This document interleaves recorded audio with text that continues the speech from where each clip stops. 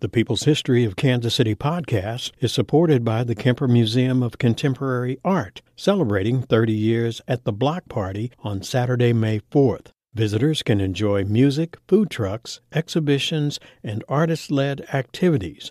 Learn more at kemperart.org.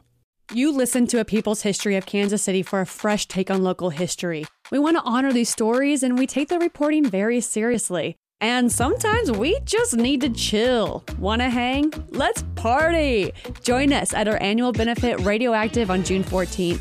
NPR's All Things Considered host Ari Shapiro will make a special appearance, and boy, it's gonna be bumpin'. You gotta be there. Please come support our work. Ticket information is available at kcur.org/radioactive.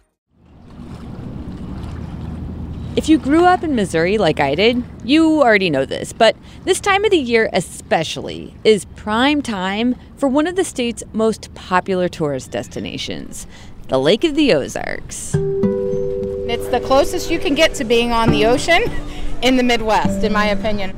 I like doing the jet ski. I like pier sailing. I like both of them. I like the quietness of the lake. We fish a lot down here, unlike a lot of people. It's a very, very nice place to relax, to vacation. It's went from a family lake to a party lake.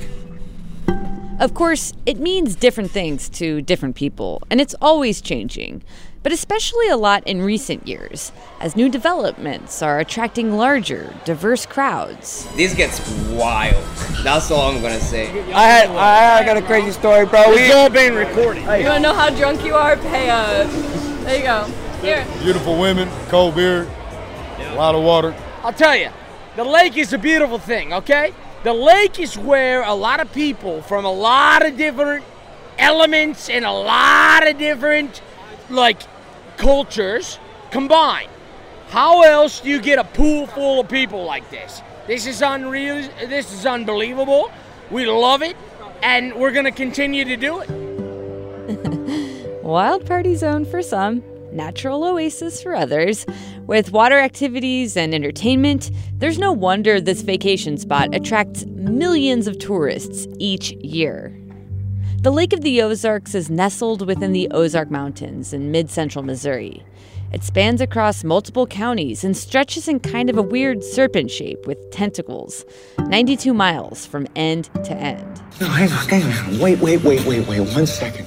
The popular Netflix show called Ozark is set at the Lake of the Ozarks. And at least this scene captures the crux of this place perfectly. This place right here has more shoreline than the whole coast of California. Listen to me. Every summer, the population of this place explodes.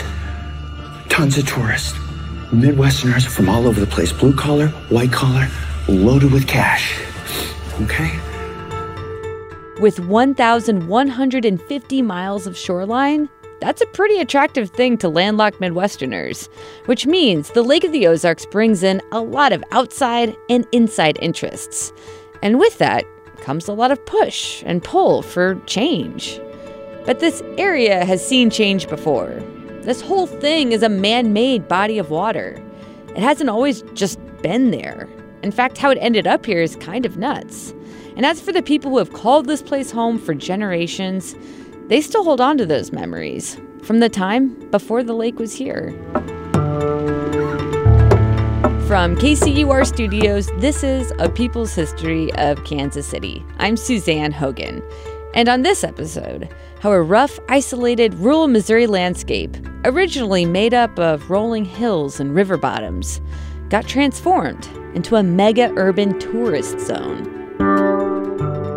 People didn't really believe that the lake would ever fill up, and they didn't quite get the full concept of what that was going to do to them. Life kind of fell apart for a lot of us. The Lake of the Ozarks has been controversial since its inception. Back in 1931, the Bagnell Dam essentially created the Lake of the Ozarks by corralling the waters of the Osage River and others. But the project also submerged communities, displaced families, and landed two of the project leaders in jail, while creating interesting new opportunities for others, When they were building the Lake of the Ozarks, they wouldn't have a clue that we're causing this change. Not whether it's good or bad, but it's going to change.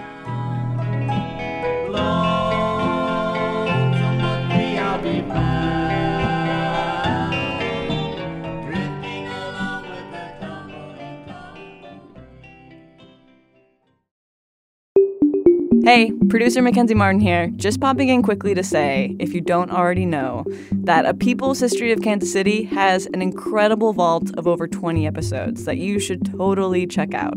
Like our very first episode, which was all about a wind-out woman who took up arms and built a shack with her two sisters to protect a sacred burial ground in Kansas City, Kansas.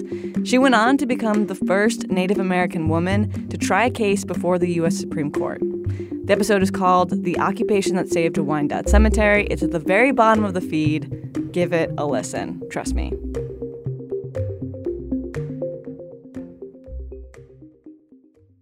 I first met the authors of the book, A People's History of the Lake of the Ozarks, back in 2018, before this podcast even existed. I was working as a producer for our daily talk show on KCUR called Central Standard, hosted by Gina Kaufman. Unfortunately, it's not on the air anymore, but it was one of the first avenues I had to dig into undertold local history stories. So when I came across this book, I was immediately fascinated by the concept, and we invited the two authors on for a segment. So a couple of Ozarkians have documented that story in a new book, The People's History of the Lake of the Ozarks. Kent Van Landet, good morning. Good morning, and thank you for having us. Thanks for being here. And Dan William Peak, hello to you, too. Thanks. So you guys, before we get into the story of During the interview, co-authors Kent Van Landet and Dan William Peak talked a lot about how being from the area, generations deep, helped them gather valuable oral histories, along with other research to frame their book. We're both from Versailles, went to high school there, and I've lived in that general area all my life. As Kent said, we grew up around there, so we knew a lot of people who actually had lived through the building of Bagnell Dam and the creation of the lake. And I'm a hillbilly. You know, I play the banjo. I like moonshine. You know, all that stuff that it is stereotypical.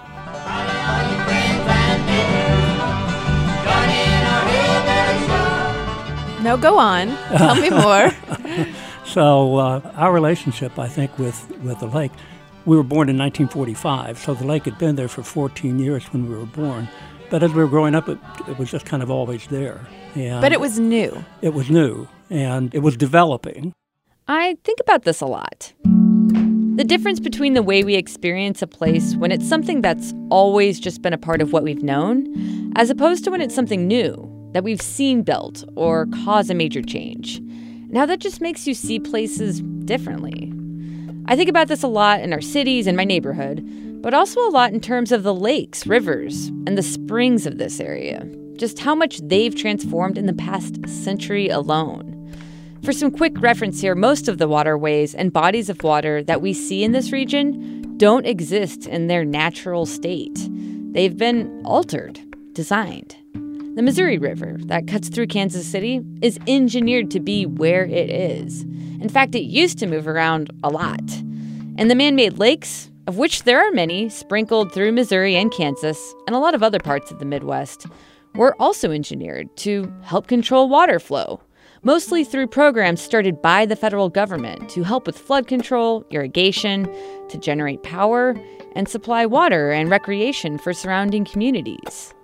But the story of the Lake of the Ozarks is a little different because it really has always been rooted in private interests. In particular, from two businessmen in Kansas City, a lawyer and real estate developer named Ralph Street and Walter P. Cravens, who was the president of the Kansas City Joint Stock Land Bank. So they got together, and Street had always had this idea, or since 1912 at least, had this idea of building a dam on the Osage River and creating this lake. Street wanted to build something that would create hydroelectric power for St. Louis. This type of power was a budding industry at the time, And it was before the New Deal, so there weren't a lot of regulations or government oversight. So Ralph Street starts working with Walter P. Cravens, who also saw the financial potential in this.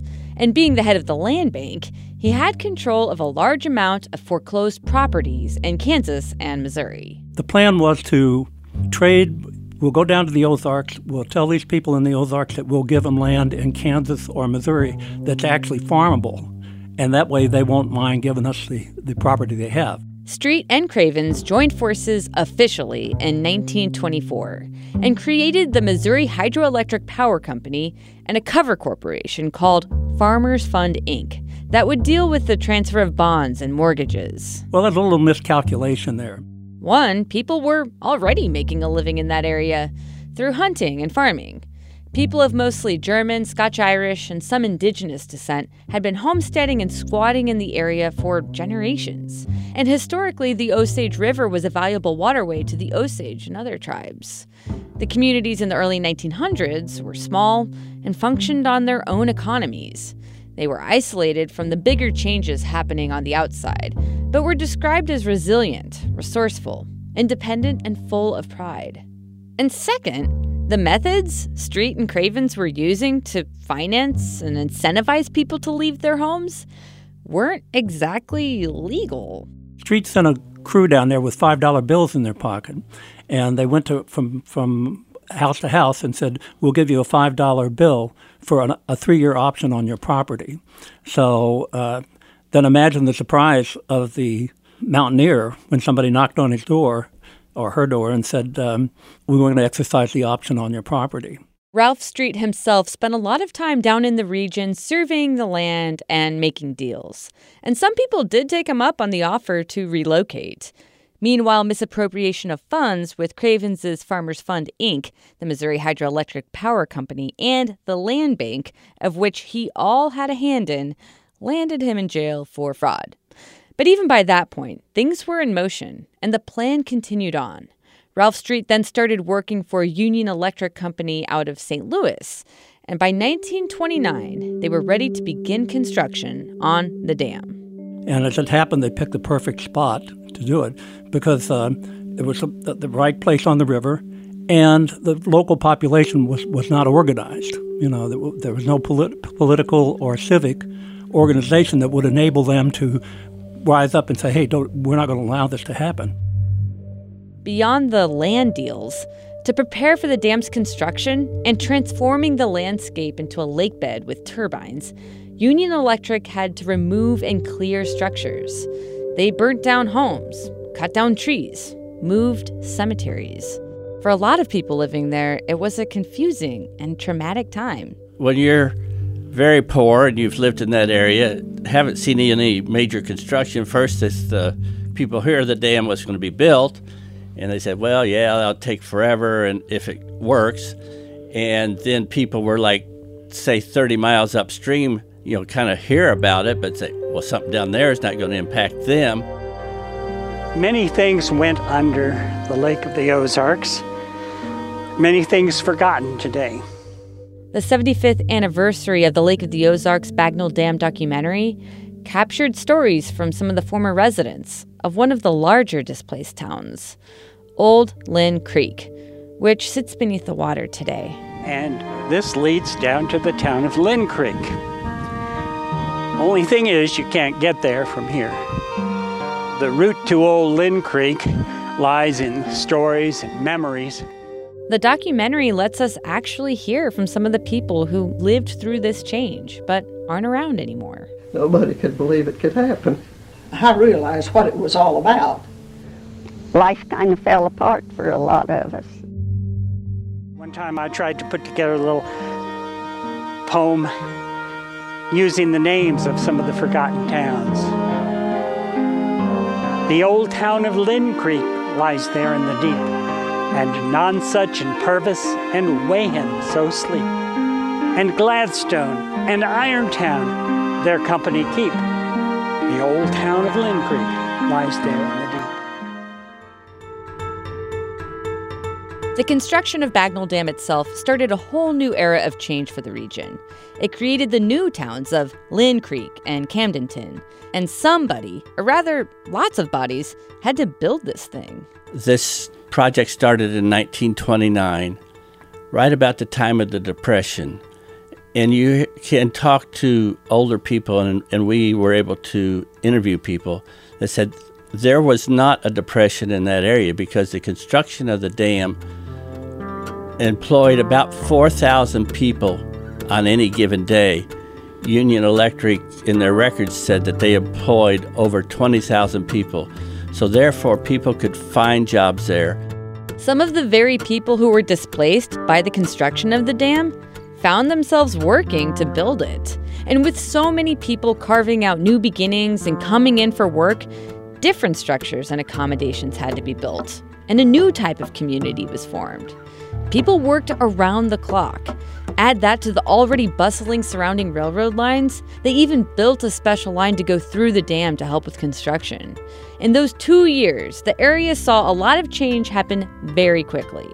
And what was once a super rural, isolated, small population started to shift and become more urban.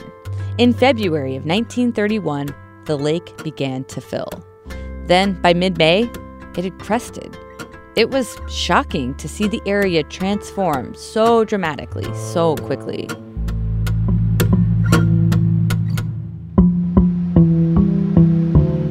Some never believed it would hold water. They didn't think the water would get that high. So those people were really in disbelief and really hardly accepted the idea that there would be that type of thing. On May 30th, 1931, the dam officially opened for traffic. According to a Kansas City Star article, visitors flocked to the nearby town of Eldon to see the dam, taking residents by surprise. Hotels filled up in other surrounding towns, and one headline boasted of what they called the Southwest's greatest lake. Yes, they said Southwest, go figure.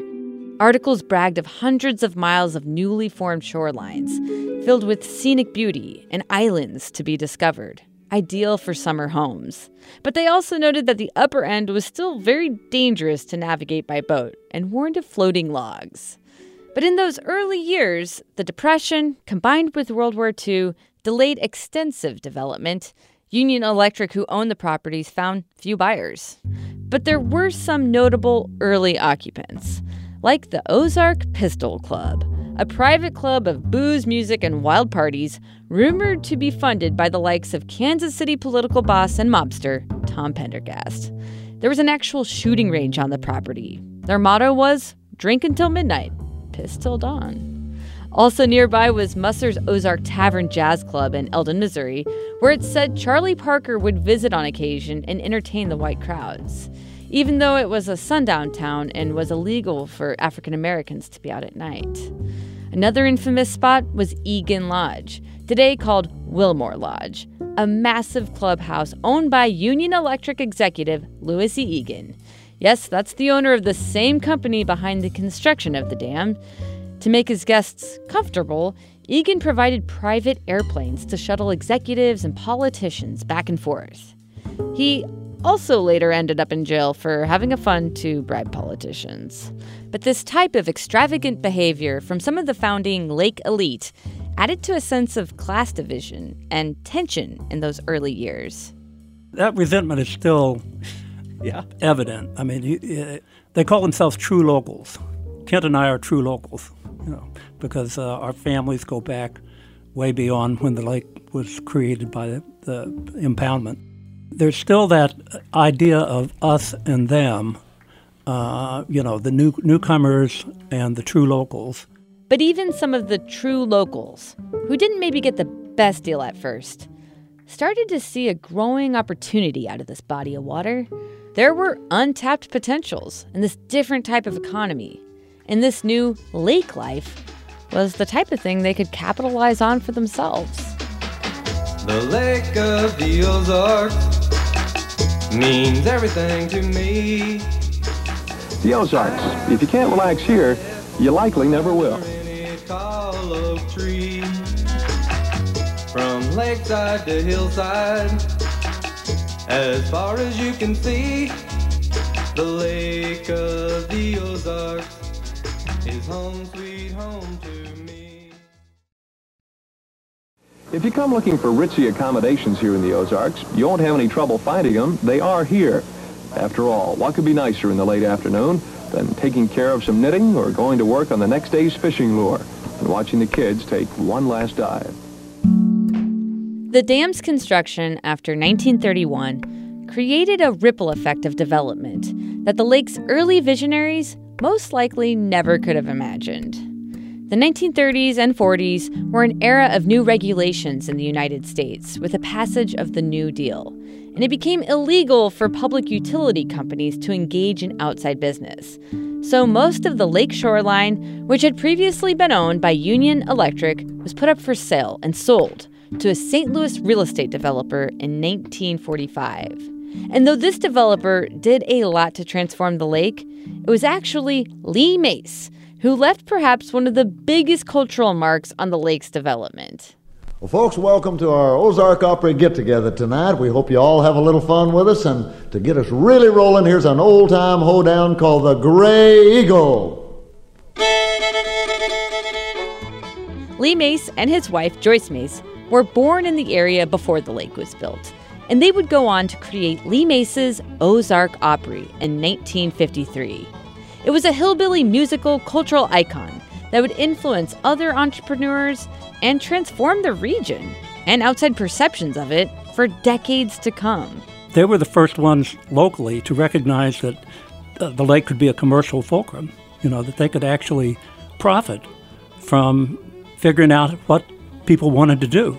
Dan William Peake, who is one of the co-authors of the book A People's History of the Lake of the Ozarks, also wrote a book all about the Mace's contributions to the area and the Ozark Opry.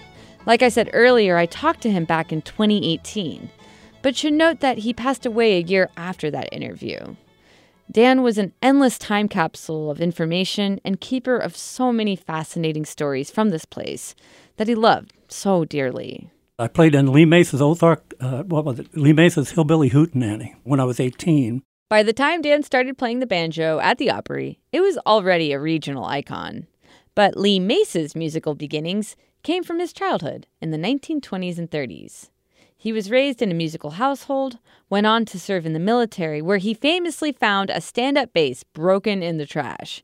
He took it home, had it repaired with an old baseball bat. I know, it's wild. And he went on to play it for years. You can actually go see this bass fiddle on display at the Missouri State Museum in Jefferson City today. All right, the Lake of Ozarks Square Dancers. Hey, grab your fun. According to Dan William Peake, Lee Mace and his wife actually left the Ozarks to spend a little time in the country music capital of Nashville, working for the famous country radio station WSM. He and his wife had something called the Ozark Mountain Square Dancers, and they were hired by Nashville, by WSM, to be on the Grand Ole Opry. From Nashville, Tennessee, Prince Albert, the world's most popular smoking tobacco, presents another broadcast of the South's most popular radio program, the Grand Ole Opry. So they were the square dancers. They actually were pretty well known, and they had a national following, that kind of thing. But Lee decided to come back to Osage Beach and start up his own music show, which was Lee Mace's Ozark Opry. So and it was very successful. Here at the Ozark Opry, we always try to include something for the kids, and our funny man has got a song for the kids. While Nashville's Grand Ole Opry promoted country music, Lee Mace's Ozark Opry was all about preserving the old-timey mountain hillbilly tradition, the aesthetic he grew up with. Lee and Joyce Mace are credited with starting the first live nightly show in America, and it became a model used by other lake area entrepreneurs, as far out as Branson, Missouri. And this had a ripple effect on the locals and the economy, as more and more businesses and resorts popped up, as did other forms of entertainment, and it all brought in more outsiders. It came to shape what people thought of the Lake of the Ozarks, this hillbilly mecca of family fun, lake activities, and entertainment. But it also became a symbol of economic progress for the area. In the post-World War II era, the Greatest Generation and the boom of babies they created embraced the ethics of hard work, combined with a newfound sense of prioritizing leisure and family, the American dream. The concept of vacations and lakeside properties were being marketed to the masses. This obviously wasn't the case for everyone and only catered to a certain economic class. And the Lake of the Ozarks was mostly segregated until after the Civil Rights Act.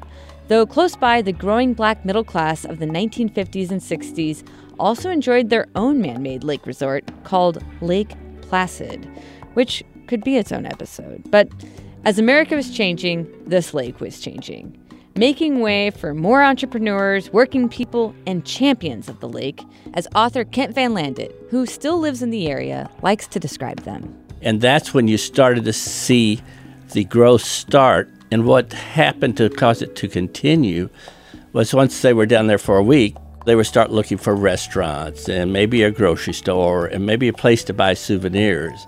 And then all of a sudden, they were down there and they got a scratch on their arm and they needed stitches or something. Well, they need medical care. It's that snowball, how the actions of a few at first affect more and more and more people and can eventually completely transform a place. Today, newer roadways have made it easier for people to get to the lake, which has led to more and more traffic. Resorts have opened, closed, old cabins have been completely renovated or torn down. There are more services and types of entertainment. Near Osage Beach, there are a number of big dance clubs, and new developments are on the docket even in the next year. The population of the lake shoreline swells to the brim with tourists during the highest season, which is the summer. So the reality is that a lot of rich people have come down here and they've enjoyed the Ozarks. But to me, that's capitalism, right?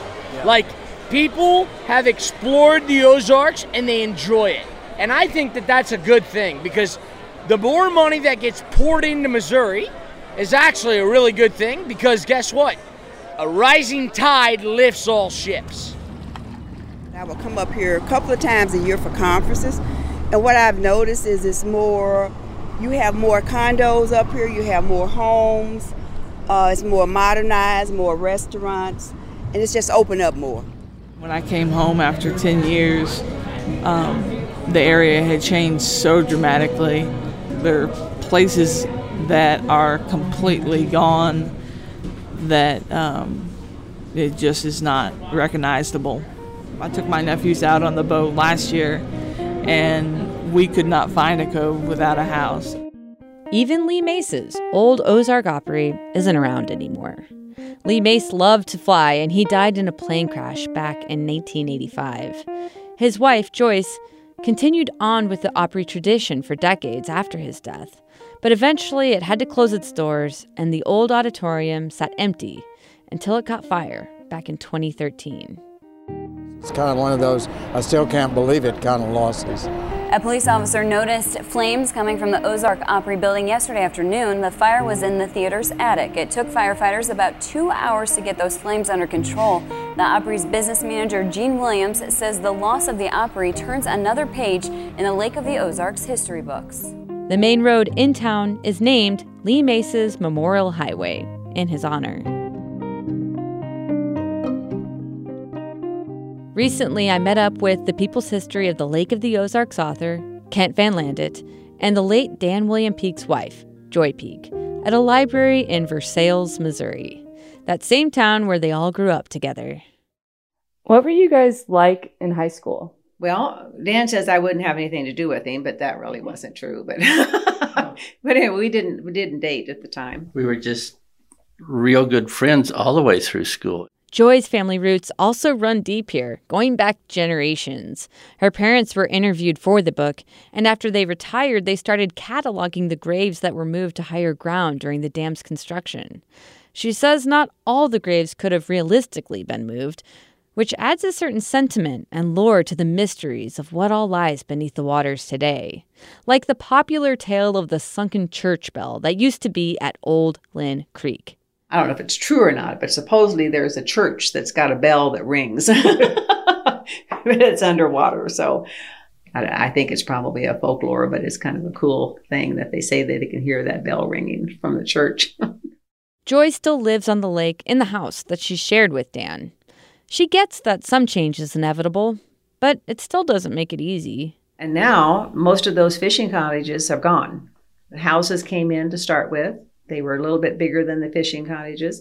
And then all of a sudden they started disappearing because of some of the rules about, the sewer systems and whatever. And now we have condos. And so instead of having a one house sitting there, there's a huge condo that has maybe, 80 units, which increases the number of people perhaps on the lake or coming to use the facilities, the grocery stores or the movie theaters or whatever. So it's just truly has become urban from what used to be rural hillbilly area. And me as a regular local, I just assume they all go home. But that's probably not nice to say, but I like the quiet. I like the being there, being able to do non-urban things, but it is nice to have that. Of course, I guess you also look at it, if you're a local that owns a business, you look forward to those people coming. You want them to come. She acknowledges the tension in that. The change isn't always all good or all bad. It just is. Sometimes it's just a complicated emotion that you just sit with, feel, and live. Before we wrapped up our visit for the day, both Kent and Joy brought up the story of a lilac bush. It's how Dan William Peake started the People's History of the Lake of the Ozarks book. He wrote, "It may still be custom of some rural folk, as it was in earlier times, to take a plant clipping from an old home place when moving to a new or other place. In the Ozarks, the most common such clippings were probably that of a lilac." They took with them part of the land in a lilac bush. So, that was something that they were trying, and they knew they had to move. They knew they were going to be, dislocated from their family land, but they wanted to take part of it with them. Dan went on to write, "Swaddled in mud, to be planted in the solid of the next home or farmstead, lilacs are a durable bush, and it's likely some of those born of such clippings from the lands and homes that were submerged by the creation of the Lake of the Ozarks in 1931 still blossom where the families removed came to rest."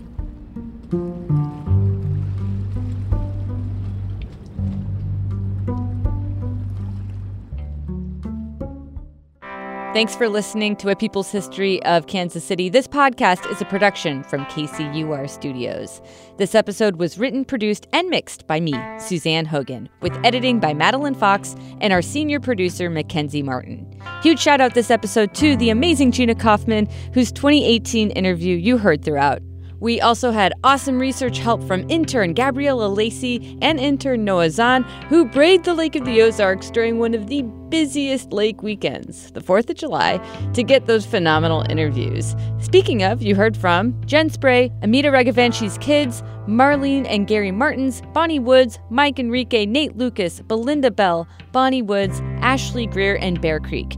You also heard clips this episode from the Netflix show Ozark, KCUR Central Standard, the 75th anniversary of the Lake of the Ozarks Bagnell Dam documentary, the Travel Channel, the Ted Mack Show, WSM's Grand Ole Opry, and KRCG.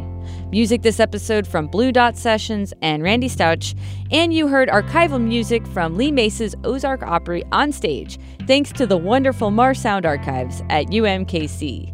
If you like this episode, another good one to check out would be the episode called A Toast to the Birthplace of Sliced Bread, all about how the state of Missouri is home to one of the greatest things, and almost forgot it.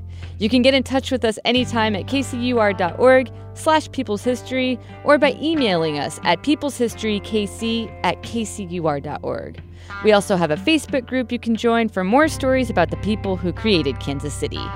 I'm Suzanne Hogan. Take care, and thanks for listening.